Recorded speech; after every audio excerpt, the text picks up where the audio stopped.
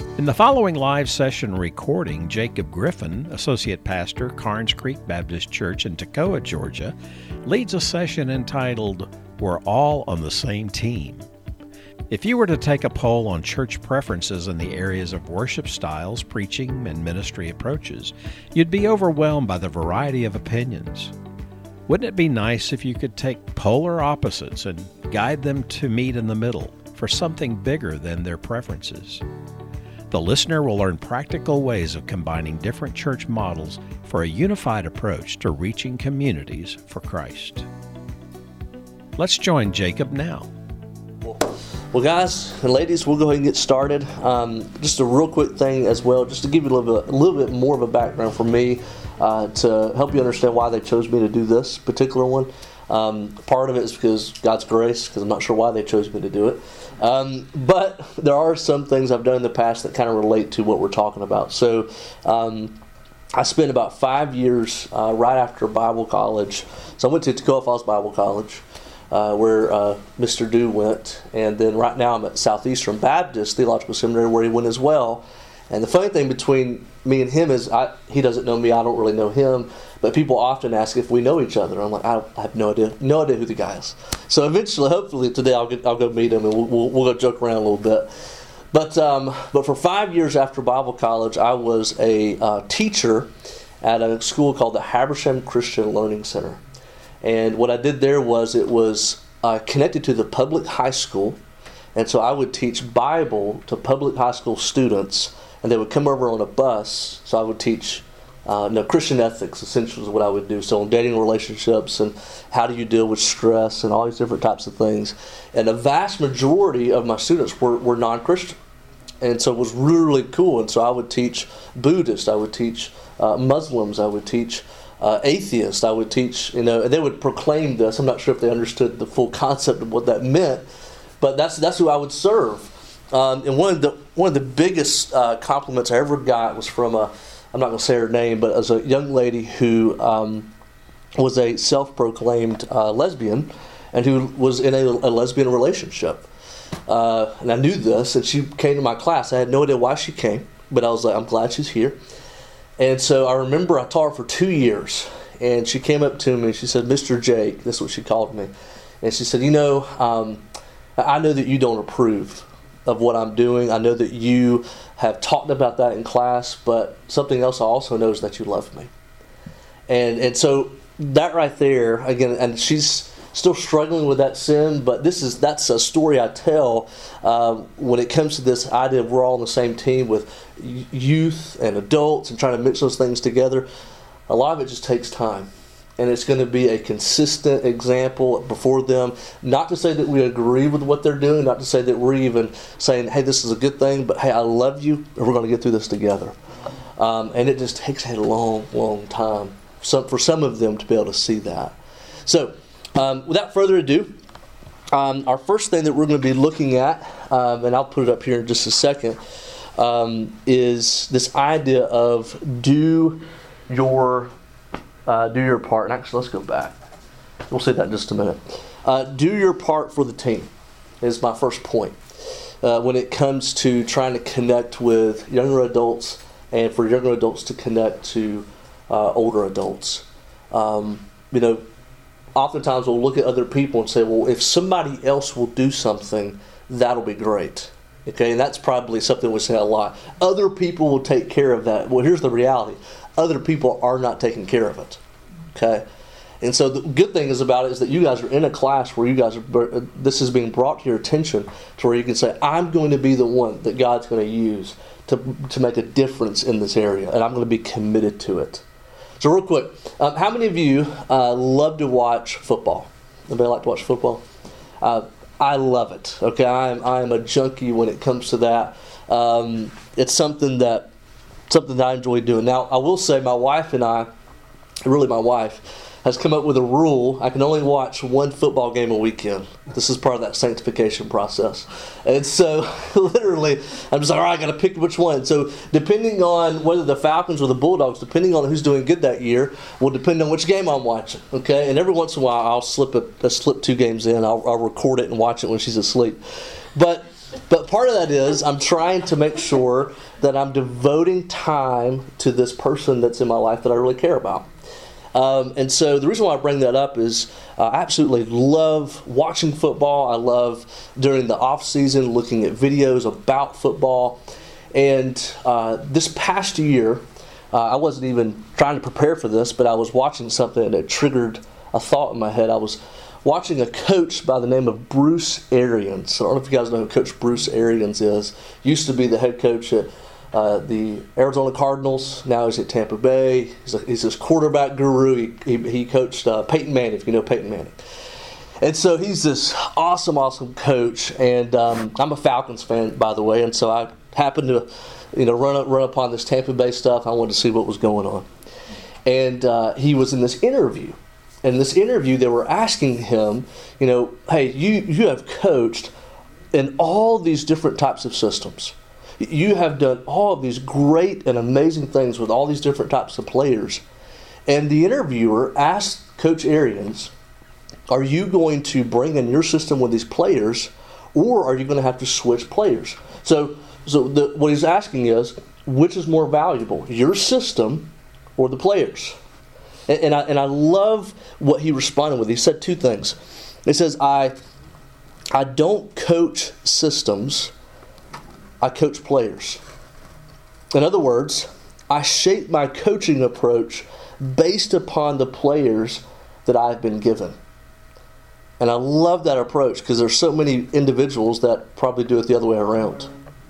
And so he says, look, I'm going to go into this new job opportunity and I'm going to evaluate what's already there. Okay, instead of wishing I had something else, I'm going to evaluate what's there and I'm going to do my best with what's being given to me. Another thing he said was this. He says, I always tell my assistant coaches, don't tell me what our players can't do. Tell me what they can do, and let's do that. I love that. Okay, so let's translate this into the ministry world. Okay, and literally, as I'm watching Bruce Arians say this, I'm like, wait a minute, that sounds like something we could actually do in the church because it's something that we need to do more of. And so I wrote this. I says, I don't minister to systems, I minister to people. In other words, I shape my ministry approach based upon the people I've been given. Okay.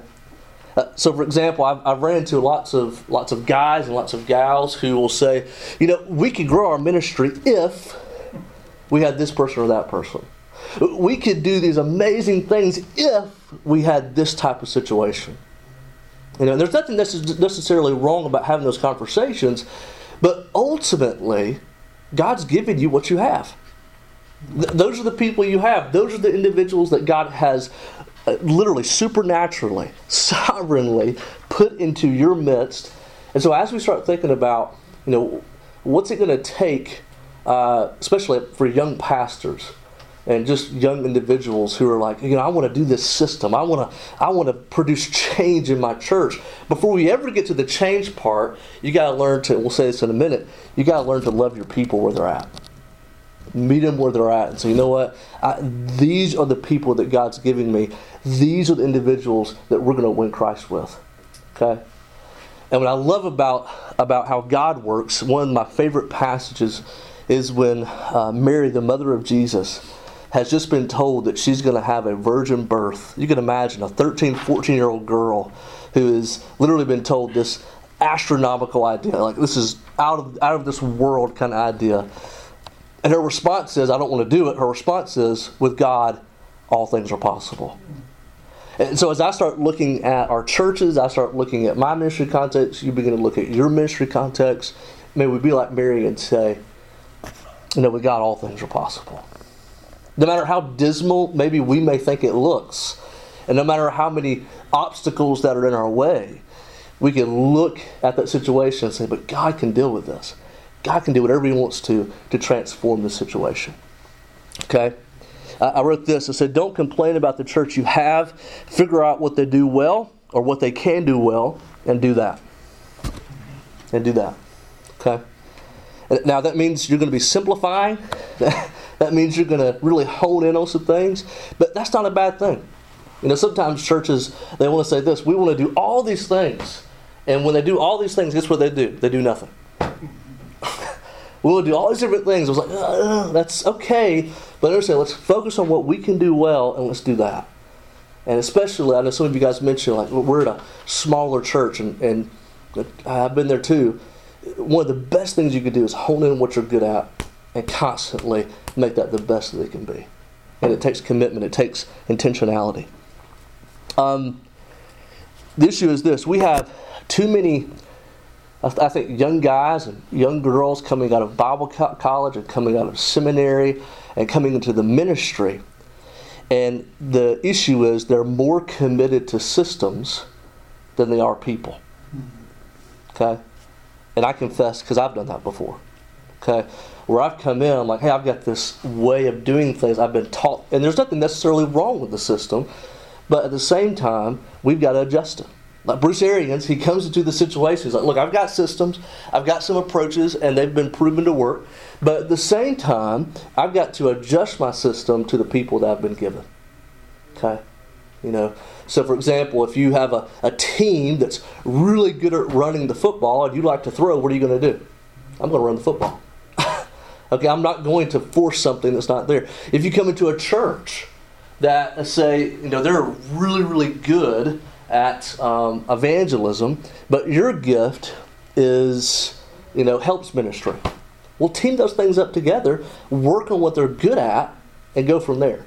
Okay? I mean, I've heard too many guys, I've worked with guys who have went to a church and literally all they've said is they point out the negative things that their church can't do. I'm like, well, what can they do? Well, they can do these two things well. Let's focus on that. Let's do that, and let's go from there. And by doing that, what are you doing? You're affirming them. You're letting them know that, hey, you are worthy of this, that God's giving you this gift, and let's go do something with it. And then from that place, guess what? Then you can start introducing new things, because then you have them excited, which is an awesome feeling. So I want us to write this down. If you're taking notes, do your part for the team. Learn your people, love your people, and commit to your people. Learn your people, love your people, and commit to your people. As we begin to think through, okay, how am I going to produce change in a church? Okay, and let's just say this: do we think our churches need to change to a degree? They're always changing. Okay? We would say yes, they need to change.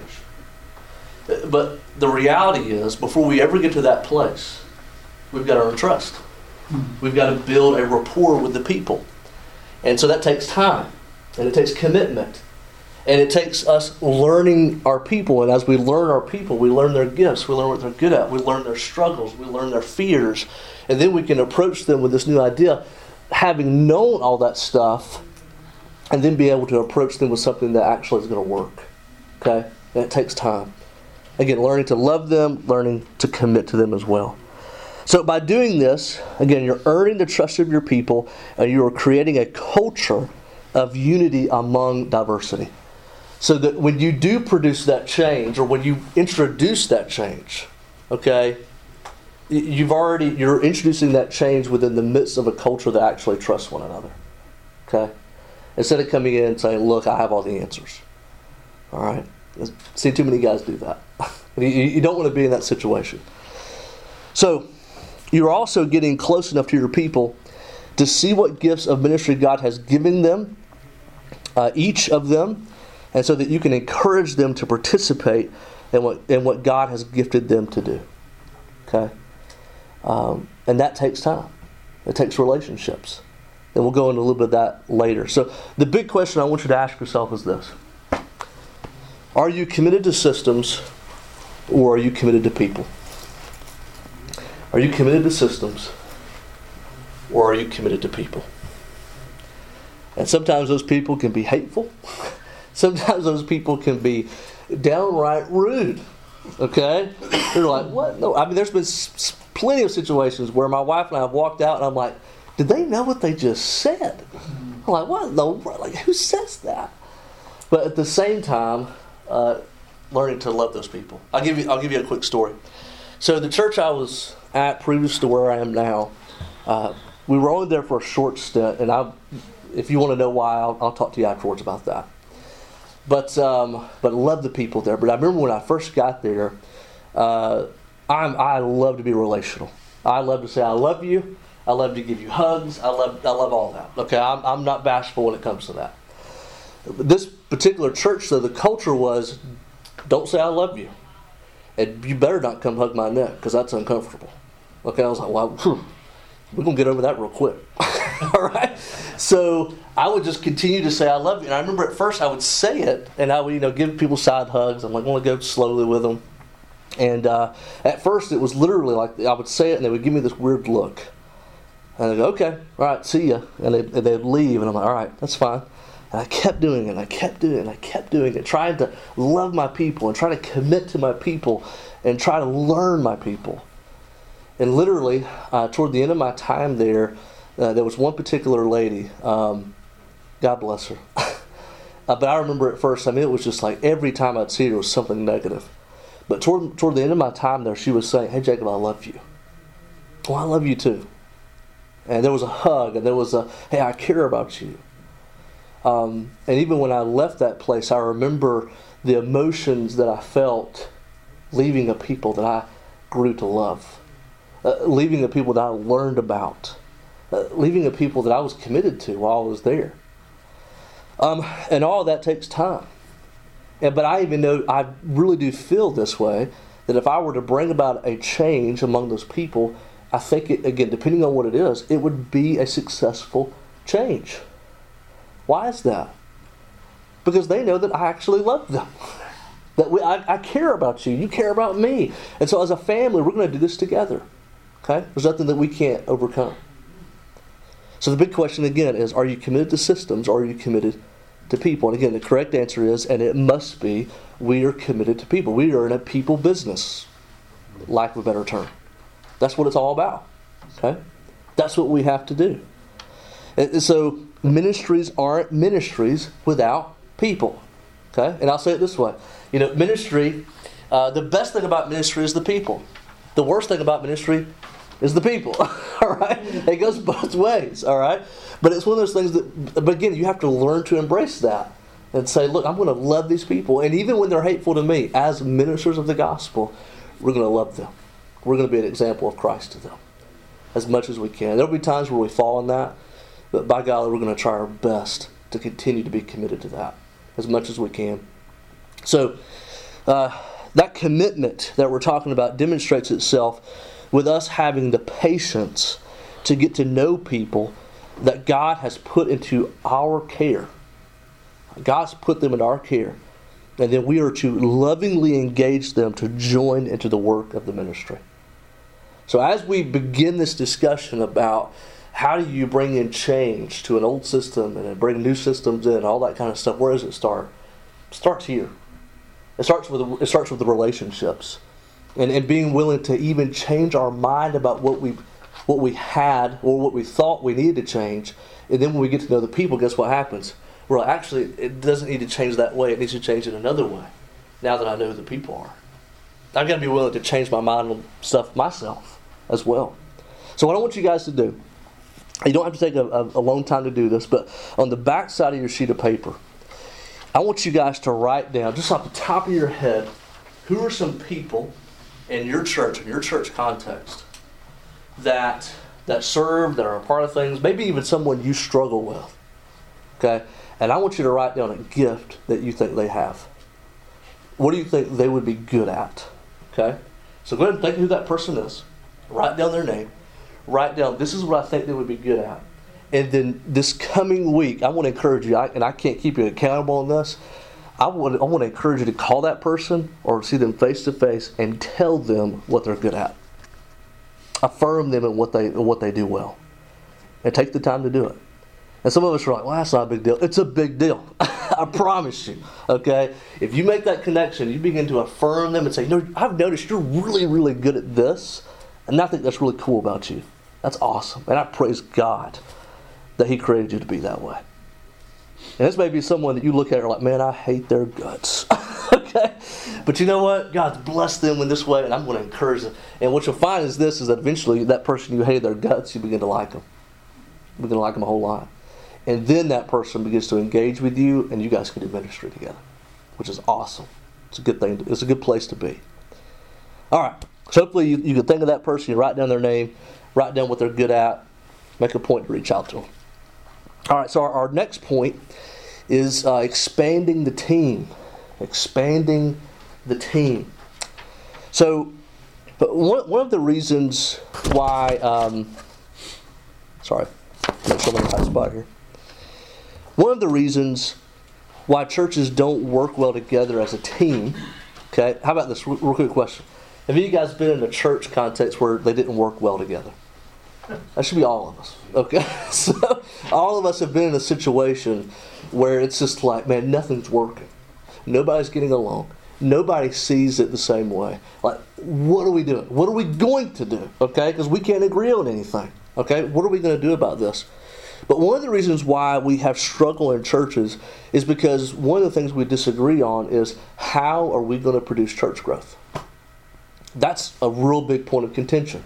Okay, what's it going to take for us to get to a place where we're reaching more people for Christ? Okay, and some people say this, and some people say another thing. So I'll give you an example. You have some who will say this. Well, I think our church needs to go more contemporary. Have you guys heard that before? Okay, that's something that happens. We need to go more contemporary. And what they're saying is that we're hoping to do this because we want to build bridges with our contemporary culture with the gospel in ways that the contemporary culture can actually connect to the gospel, as if that makes sense. So we want to try to build as many bridges as possible. And there's some truth to that. I think we can say that there is some truth to that. There's some dangers, but there's some truth to that. And then you have the other side that says this. Others say, well, if we go contemporary, that the church will become so much like the culture that the church will cease to be the what? The church. And so you have that argument. And there's some truth to that. Okay, if you go too far in that direction, that can happen. Okay? And so usually what you find is you have two camps that are completely committed this way and completely committed the other way. And neither one is willing to do what? Neither one's willing to give. Okay, I want it this way. Okay, well, you done messed up right there because it's not about you. Okay, I want it this way. I want it that way. So you have this contention, and what happens is you have disunity, you have arguments, you even have fights even based upon the fact of how are we going to produce growth in the kingdom in our particular local context of the church. How are we going to do that? Okay, and that's where fights begin. Well, let's do a quick exercise. Okay, so we're going to see what does the Bible, because that's a good starting spot. Okay, what does the Bible have to say about this particular argument or this particular issue of what's it going to take for the church to grow? Our particular church, what's it going to take for it to grow?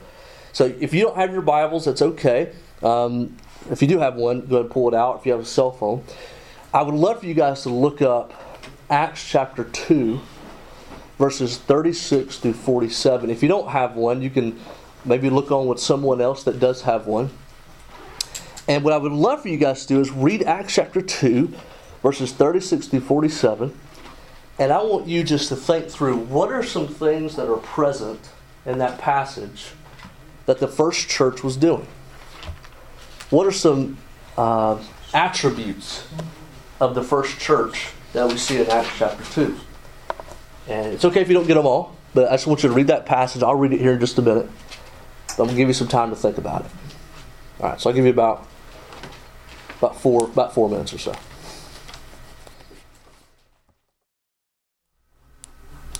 Okay. Well, let's go ahead and get started. So I went ahead and drew one thing on here, and I'm going to try to use some word pictures to help us to understand what's going on in this passage. And remember, as we read this, as we're looking at this, we're looking for what are some things that were essential for this church to be a church and what was making them grow, okay, before we get into a discussion about what we want to see happen. So first off, obviously what we see is these lines right here represent individual people. Okay, these are individual people within a community that are not connected to a church. Okay, they're just part of what's going on. So the first thing we could do is this. A solid line would represent now that these individual people have accepted the gospel and have come into the kingdom of God. Now they are a connected group called the church. And so this connected line represents these individual people are now brothers and sisters in Christ. So let's just see what you guys came up with. What are some things that you see in this passage in Acts chapter 2? What are some commonalities? Teaching. There's teaching. Okay, so there's a teaching of the word. Okay, so we could say the apostles were teaching. So I have to excuse my hand, right? But there's a Bible. Okay, we'll put a little. There you go. All right, so there's a Bible. There's teaching going on. The apostles are doing that. What else? They're exhorting. They're exhorting it. And so I think another word for another way of saying exhorting is you had individuals that were leaders. Leaders in the church. So you have leaders there. So you could have a guy. He's got his shepherd staff. So he's leading people. There's leaders in the first church. So people are stepping up to the plate and saying, "This is where we're going." Okay, people have been gifted with that. What else? Steadfast. What's that? Steadfast. They're steadfast. And so there's this idea of going forward, and they were persistent, and they're going to continue to be, a witness in their community. What else? Fellowship. There's fellowship. Yes, definitely there's fellowship, and so we see relationship and them being connected, and which is a really important thing. So we see relationships. How about this? Part of relationships is they were making disciples. Okay, so ask yourself, is our church, are we making disciples? Do we have leaders? Are we teaching the word? Are we making disciples? Here's one that is a prerequisite to all this. What about the idea of repentance? There's repentance that's taking place. Mm-hmm. You have individuals who've repented of their sins, who've said, it's not about me, it's about Christ. And I'm here to join this thing called the church, and we're going to spread the name of Christ all over the place. What are some other things?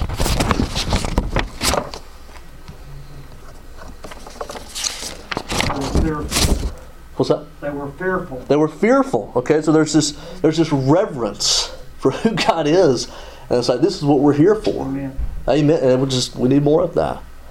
Generosity. So there's giving. Okay. Oh boy. I need a new marker. See if this one will work. There was giving. Okay. Which is important. So is your church a giving church? How about something that we all, if we're going to become a believer, what do we do after we repent? We get baptized. There's baptism going on. There's this public profession of, hey, this is who I belong to now. So we see that happening. What's something that we should be doing every day to show our dependence on God? Prayer. Okay, so we've got, I can draw this right. We've got someone who's praying to God. Someone mentioned the idea of commitment in relationships. So let's just love. Love is there. It's definitely there. Okay. Something we did this morning before we listened to Mr. Dew, we did something. Sing, worship. We worshipped. I have a long neck, but anyway. So yeah, so we worshipped. Okay, that's something that's present there. What's something that your church does? I know it depends on which church you're a part of. Some of us do it quarterly. Some of us communion. Okay, so we got communion. Okay. Anything else? Obedience. Obedience is definitely there. Definitely a part of what's going on there. I think we may have covered it. So we've got a connected group, we've got repentance, we've got baptism, we've got disciples, we've got love, we've got worship, we've got the Lord's Supper or communion, we've got giving, we've got teaching of the Word, we've got leaders right here. This is what's going on in the first century church. Is that the passage that says they had all things common? Yes. Yeah, that all things common. Common, it said. So you could say they were communists. Well, yeah, they were communists. Yeah. You better be careful. We're at Southern Baptist Church. So yeah, they were communists. Yeah, we can do a little play on words there. But yeah, so I mean, and I would think that would connect there. They actually loved one another. You know, and how often do we look at our churches that we're in right now and do we love each other? I mean, I don't know. I mean, in some instances I've seen that. And I'll talk about that in a minute, but I've seen a lot of instances where that, I mean, I'll be honest, but I don't see it happening. And so it's, we're at a church, but we're not really connected. We're not having church. We're not having church. We're having a meeting. Yeah, we're having a meeting. We're becoming meeting places. Yeah. And it's just, we're here, I've done my good deed for the week. And so that happens a lot. And then we wonder why we're not growing. Well, I don't know about you, but I don't want to go to your little party. I want to go to something God's doing. And so that's awesome. So the reason why I brought this up, and excuse my awful pictures, but hopefully you can read them and see them, is that this right here is in essence what you need to grow a church. That's it. And so before we ever start having a discussion about being contemporary or about needing this kind of worship style or about, we need this kind of person or that kind of person, the first question we have to ask ourselves is that happening at our church context? And if one of those things are missing, then we need to have a discussion about that. That's where it starts. And again, now that's not saying that we don't need to have a discussion about music. I'm not saying we can't do that. But that's not the main priority. Okay? That's not the main priority. And I've had too many guys who come up to me, and I'm a young guy myself, but I've had too many guys come up to me and say, well, the only way my church is going to grow is if we have contemporary worship. Hogwash. Hogwash. Again, don't get me wrong, I love contemporary worship. I love it, absolutely love it, and I love to be a part of it. But I know that that's not the essence of what it means to be a growing church. I know that because I've been a part of churches that don't do that, and they're bursting out the seams. But it's because they're doing this. And they're doing it very, very well. Okay? And people get along. And so some of my best friends are people over their 80s. Love them to death. Okay? And they love me. And it's this great relationship that we have together. Okay? And when I bring up contemporary worship, they're open to it. Because why? Because we have a relationship. Because we love each other. And they're like, you know what? And then they'll say, whatever it takes to lead someone to Jesus, we'll do it. And I say the same thing to them. Whatever it takes. If I have to go to the old folks' home and hang out with them and play dominoes, I'll go do it. Okay? Because I want them to know who Jesus is. And I want their families to know who Jesus is. Okay? Because it's worth it. So it's totally worth it. So I'll give you an example. A church that I was a part of, it's called Mount Carmel Baptist Church. It was in Demorest, Georgia. Just right up the road.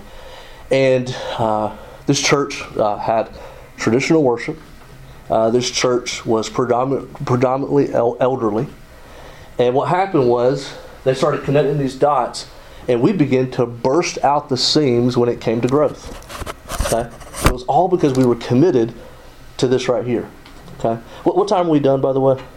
When you're finished. When I'm finished? Okay.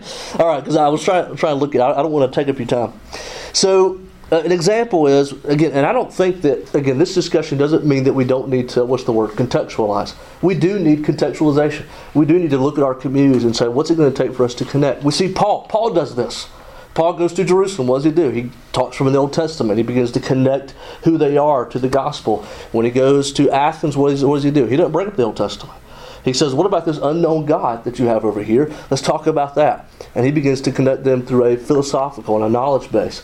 Again, that matters in our approach, but ultimately, this is where it starts.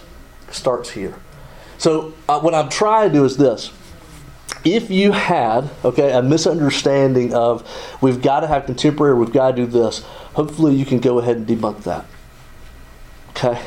You don't have to have that to be able to be a growing church. Here's what you need right here. Okay? So before you ever have a discussion about what are the changes we need to make, let's first off make sure we're actually a biblical church, that we're doing it the right way, and then go from there. Okay? And that's a hard place to go to, but that's ultimately where it starts.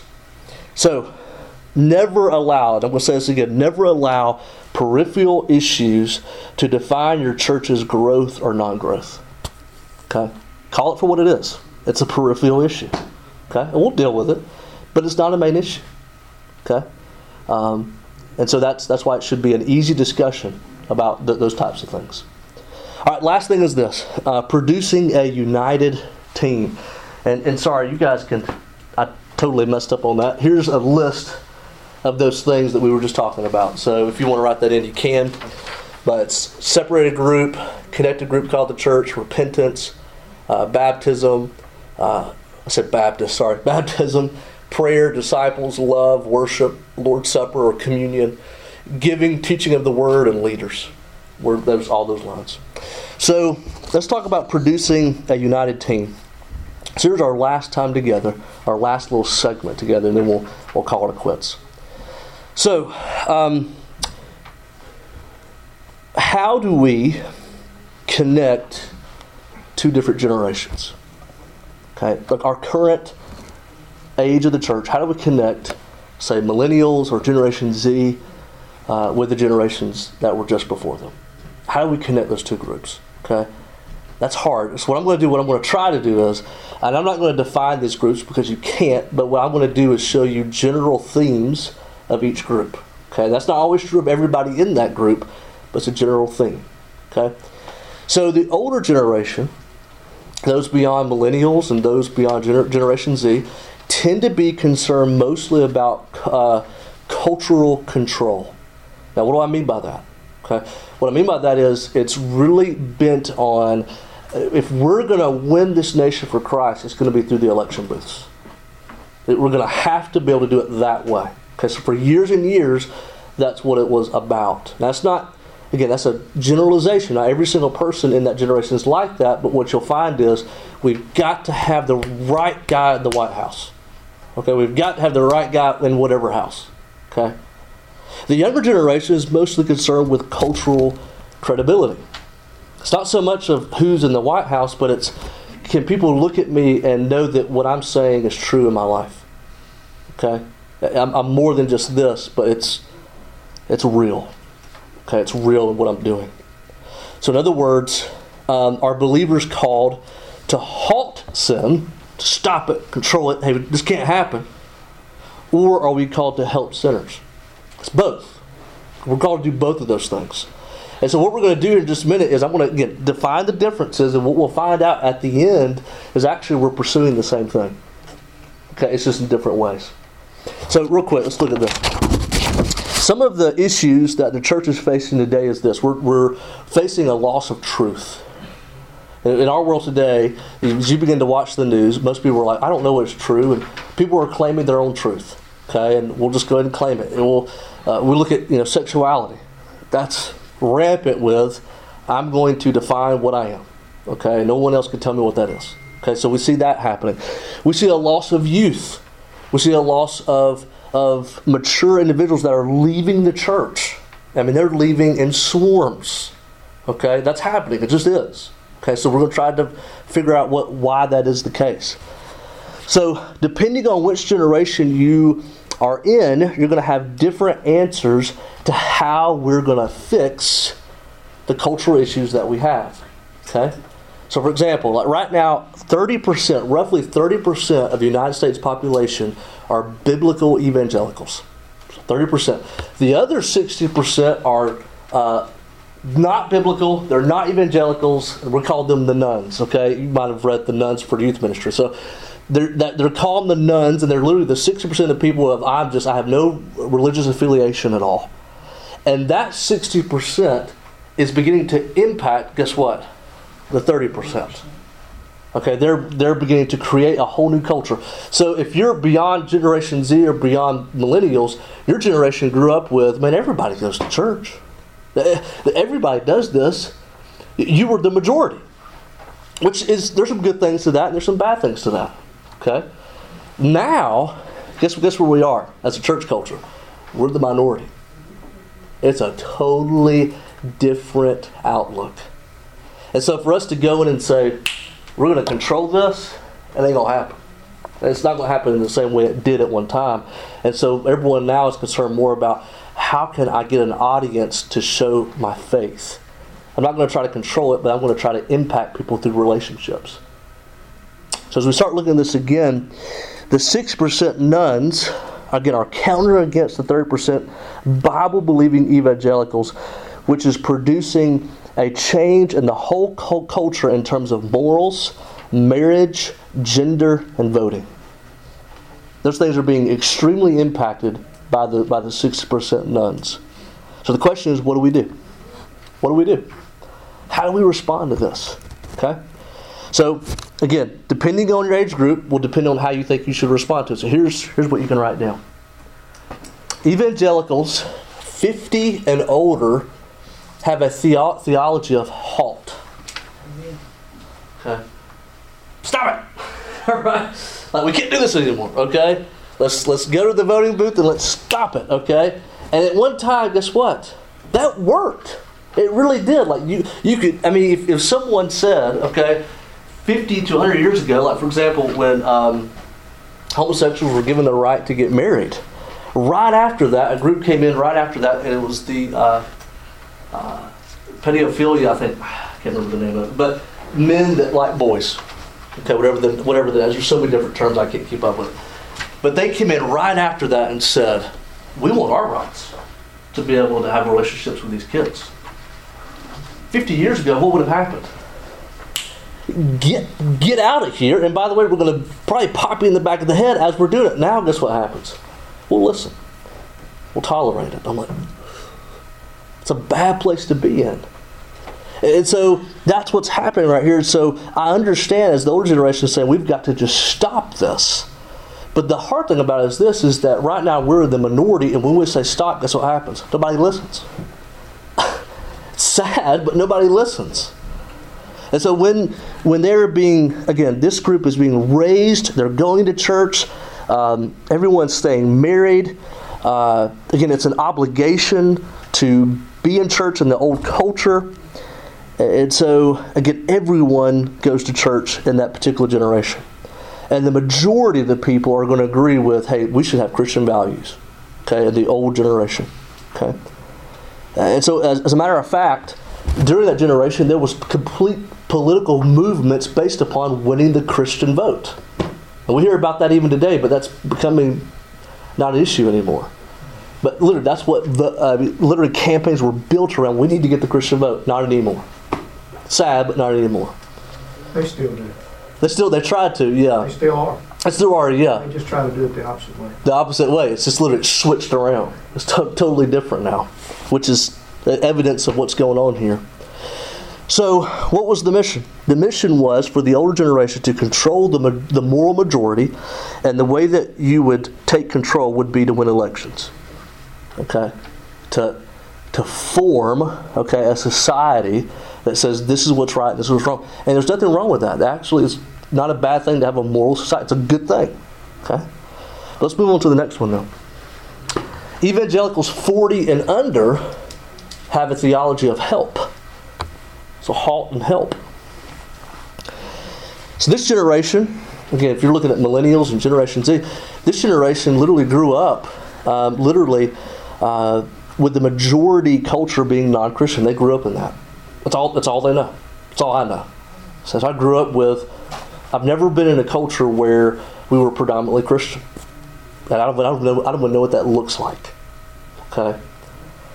And so, in the past, where people would openly share the gospel and say, hey, why don't you come to church with me? And they would come. Now you say, hey, why don't you come to church with me? That's stupid. I'm not going to church with you. And oftentimes what you see is people don't share as often.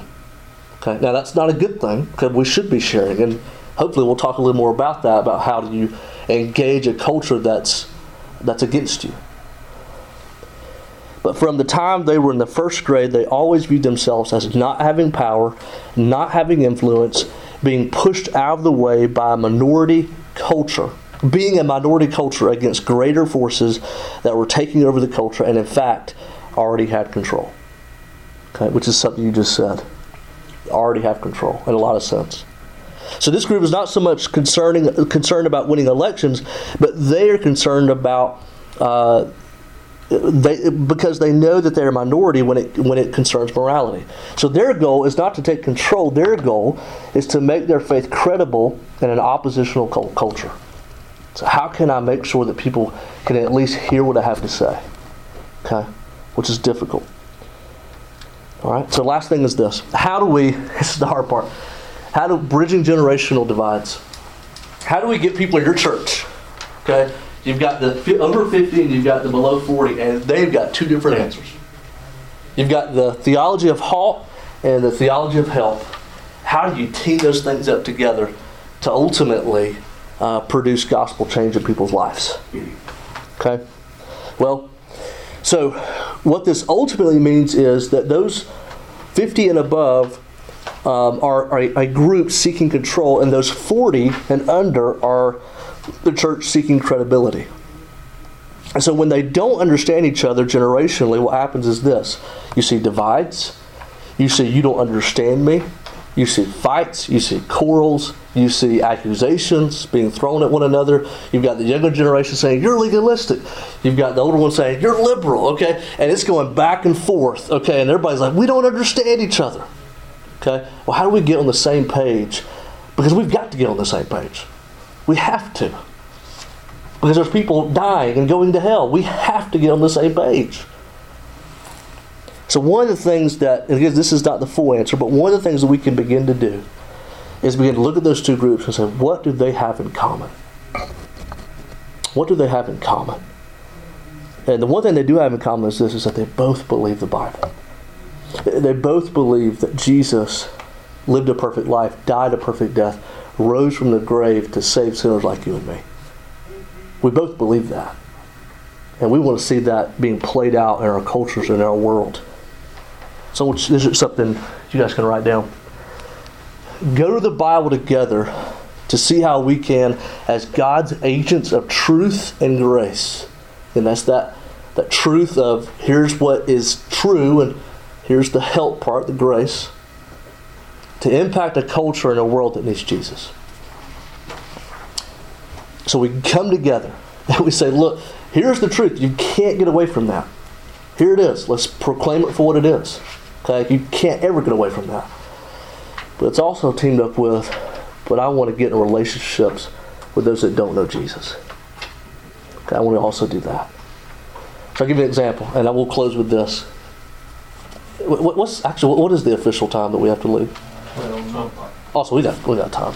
I keep going. All right, we're good. I'm not worried now. So I was rushing through that. So, for example, I've got one of my neighbors just moved in about 6 months ago. Katie and Lacey. Katie and Lacey are a lesbian couple. You would think that I'm a part of that movement because I literally still hang out with all the time. But they live right by me. And I remember they moved in, and I remember my first thought was, how am I going to relate to them? When they find out I'm a pastor, they're probably going to hate my guts. Like, how's this going to go down? So I told my wife, we prayed about it, and I said, look, we're going to invite them over for dinner. Just invite them over for dinner, let them come over. Again, I don't agree with it, but let's invite them over. And I'm not going to mention anything about me being a pastor. Just go try to live at that. And as always, they ask you what you do, and you have to say it. But so they come over, and we have dinner, and I was like, hey, you guys mind if I pray over our meal? I'm like, yeah, we don't mind if you do that. So we pray over the meal, and talk to them about their jobs, and they ask me about mine. I'm like, yeah, I'm a pastor, and all these types of things. And that relationship, I'll be honest with you, it's an awkward relationship. Okay, they know me, I know them. We see each other in the yard, we talk. They've kind of distanced themselves a little bit because I think they think I'm trying to win them, and I'm like, well, yeah, I am. Okay, I'm not going to lie about that. You don't know that, but I am trying to do that. But again, that right there is, truth-wise, guess what? That's wrong. It's dead wrong. It's against what God has created humanity, what marriage should look like. It is sinful. It is damnable. It is literally, you cannot do that. But also, I know this. For me to connect with them, that I've got to be willing to, you know what? I've got to share the gospel. I've got to be the actual hands and feet of Jesus to those two individuals, Katie and Lacey, and to reach out to them. That's the best way I can. Okay, so that's a physical illustration of how do you connect truth and grace. So it's dead wrong.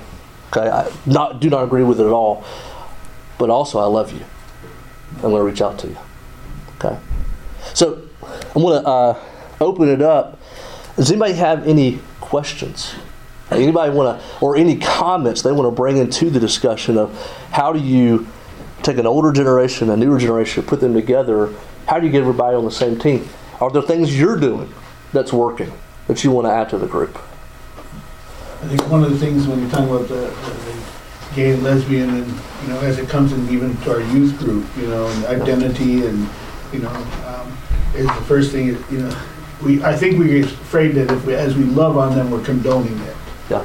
In our own minds, that we're so trying to make sure we're not doing that. Yeah. But it's a tough thing to love on them, but yet tell them the truth. Yeah. And, in time too. Yeah. The right time. Yeah, that's a struggle I think we all have. Where's the line? Where's the line you draw of communicating that? You may not even be saying it, but just our actions may communicate that we are condoning it. How do you do that well? That's a tough thing to do. It's a very tough thing to do. And I've had to go back. In my own relationships, I've leaned toward the grace part a little bit too much, where it almost came across as a student. They said, "Oh yeah, but Mr. Jake agrees with that." I'm like, "Oh no, I don't." That's what I mean. I love you. Don't get me wrong, and I will treat you like my brother and sister. I will love you to death, but I do not agree with that. And there's been times where I've lost relationships because I've had to have discussions, and they'll say, "Well, you don't love me." I'm like, "No, I love you." "No, you don't."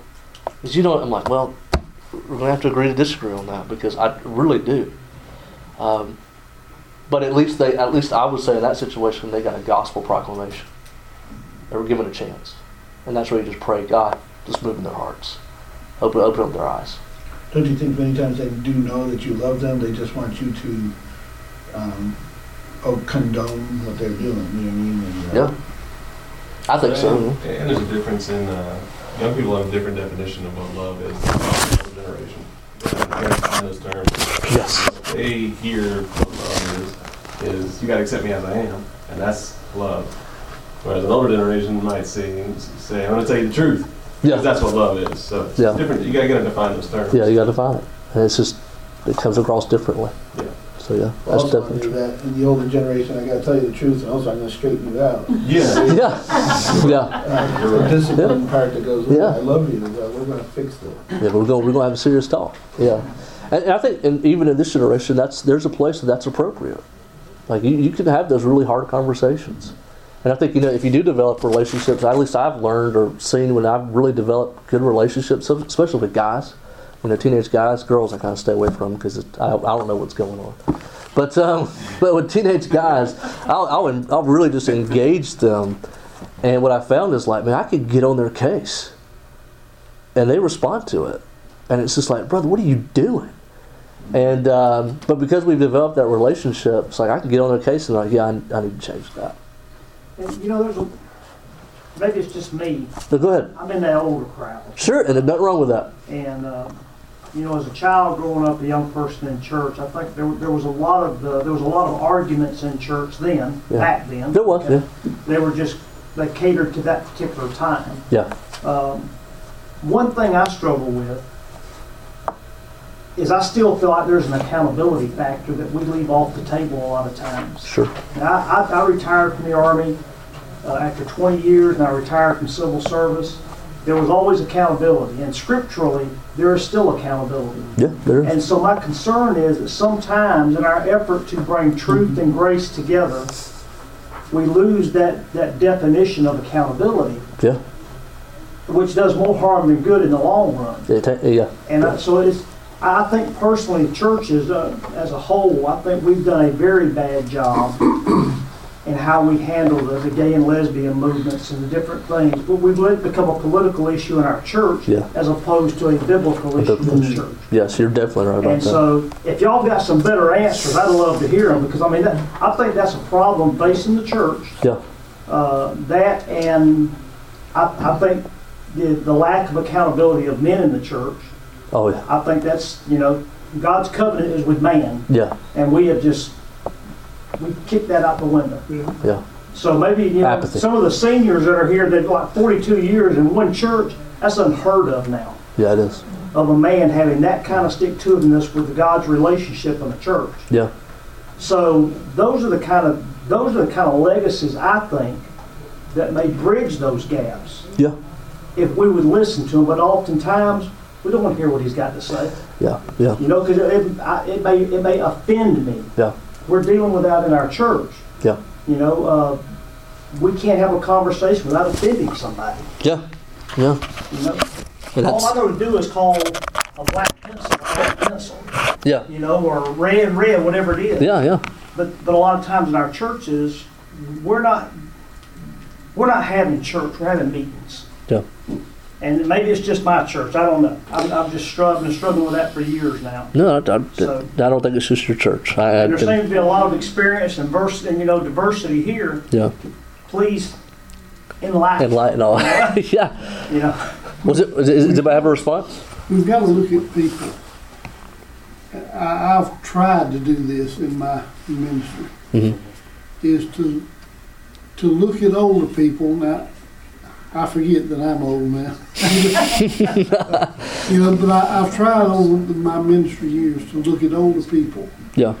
as how I would treat my mother and daddy. Yes. Definitely.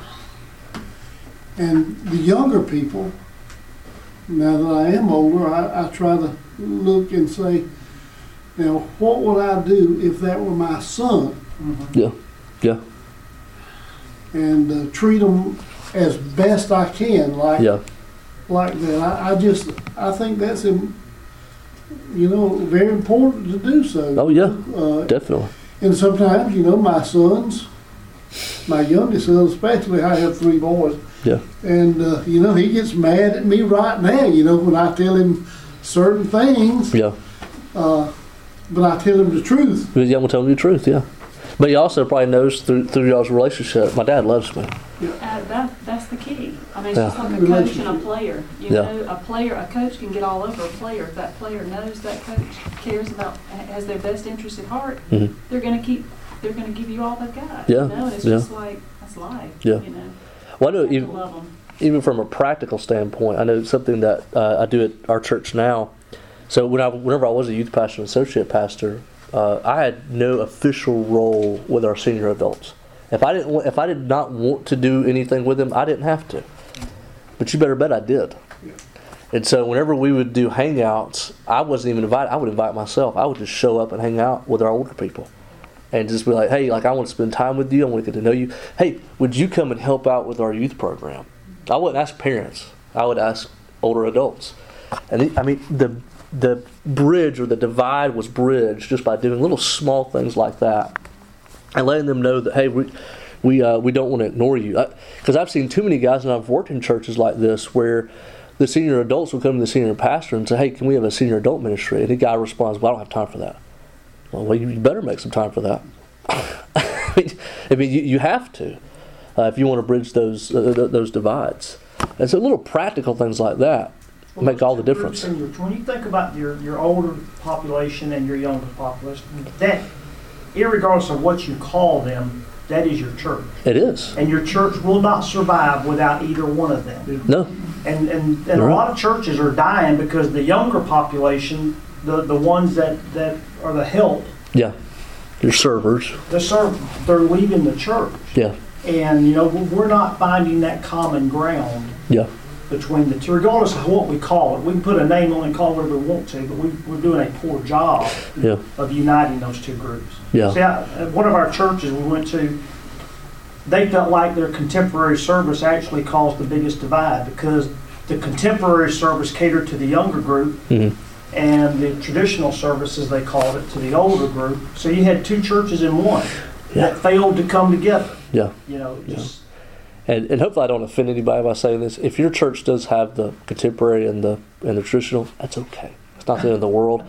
I personally don't like it right. because that's precisely what it does. At least I think it's going to produce 2 different churches. You don't want that. Yeah.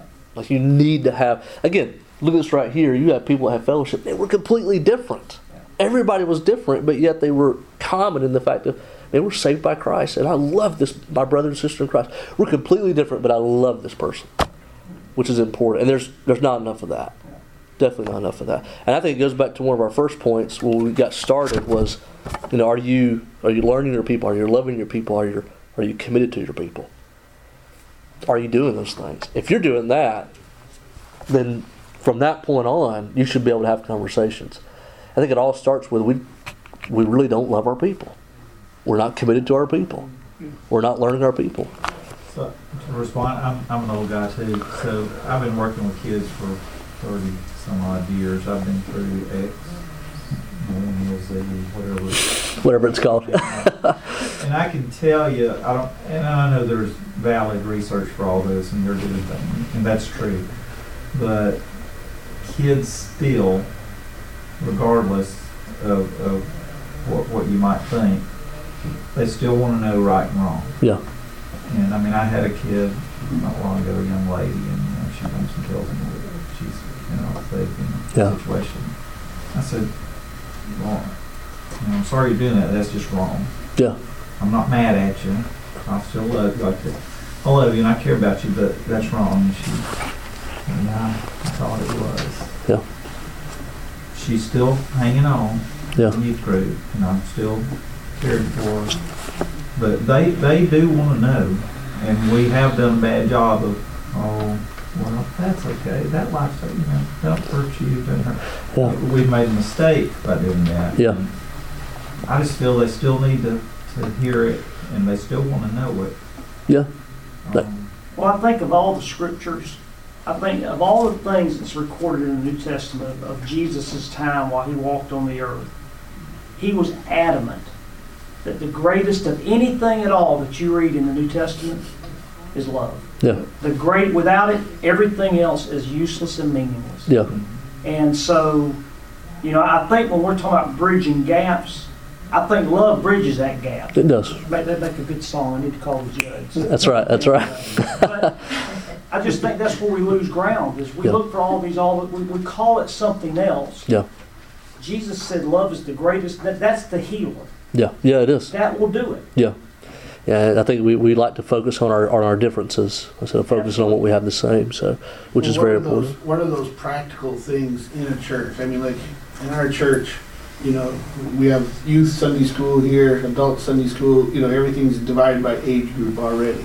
You know what I mean? And we do come together for morning worship, and everybody sits in there, sometimes with their parents, or the youth sit where the youth do. And church is over, boom. So what are those practical things that churches, some of you guys do that actually connect them? Really? In the old days, we used to have a work meeting. We actually built the church. Nobody builds their own buildings anymore. No. We hire it all done. Yeah. That was some of the greatest stuff, when the teens were working with the men and constructing something. But that's awesome. I don't know. Today it's,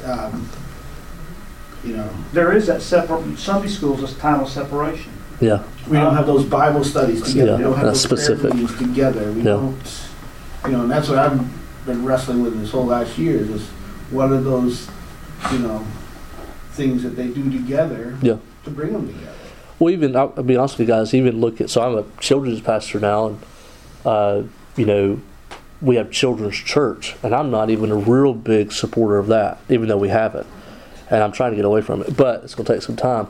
But literally, it's the idea of, I want kids with their parents. I get it if you're a toddler and you can't, we'll watch your kid, but I want you with your parents. Or, in the sense of trying to engage families to be the primary disciple makers of their children. I want you to do that, which is very difficult.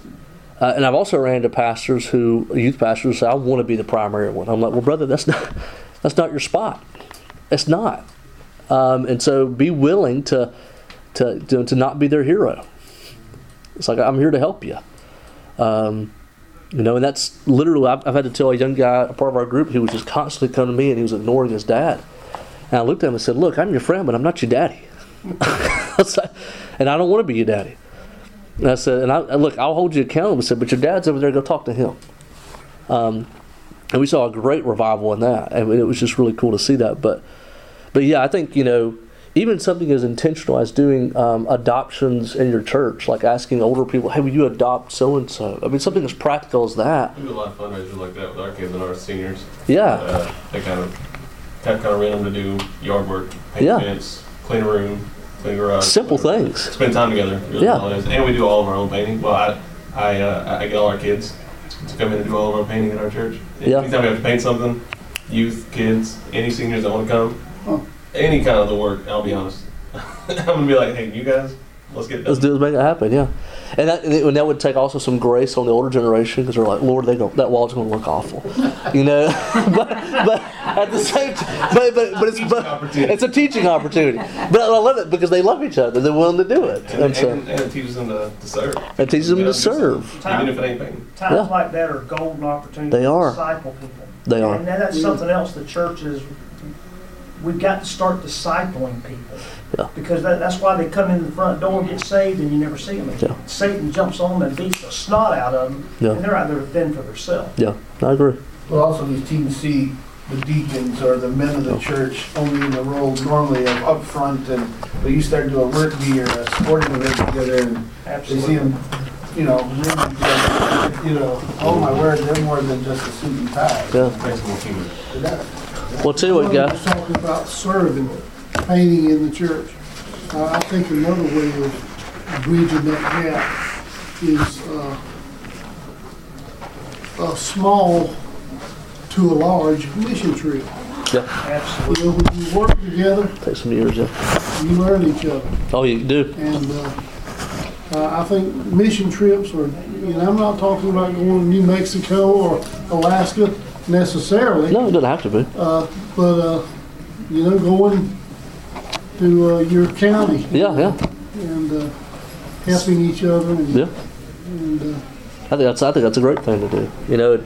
Anytime, I know for me, whenever I was a youth pastor, once a week activities and inviting families to come, and letting that happen. It's not just a youth event. and so this brother said love. And I was thinking, I told somebody the other day, love and prayer Amen. Brother. can make a big difference. It has in my life. Yeah. Amen. I'll tell you, and just to add to that, and then one of the things, I come up with a word a year, and my word this year was intentionality when it comes to making disciples. And I just got really convicted too about, the people that are younger than me, is I was not taking the time to really invest into them. I was doing ministry, but I wasn't spending any quality time with them. And I'll tell you right now, when God began to change my heart on that, we began to go through an intentional process, especially those young boys. I mean, they were leading people to Christ in their high school, and bridging those gaps. Okay, for the kids that wanted nothing to do with me. Okay, but Christ was able to work in that. Okay, which is awesome. I'll tell you what, would you guys mind if I pray for us real quick? Let's pray. Father God, we come before you. God, we thank you that you are a God above all generations. God, you have looked beyond the scope of eternity, and you've seen how everything's going to play out. God, you have called people from each generation to lead other individuals to Jesus.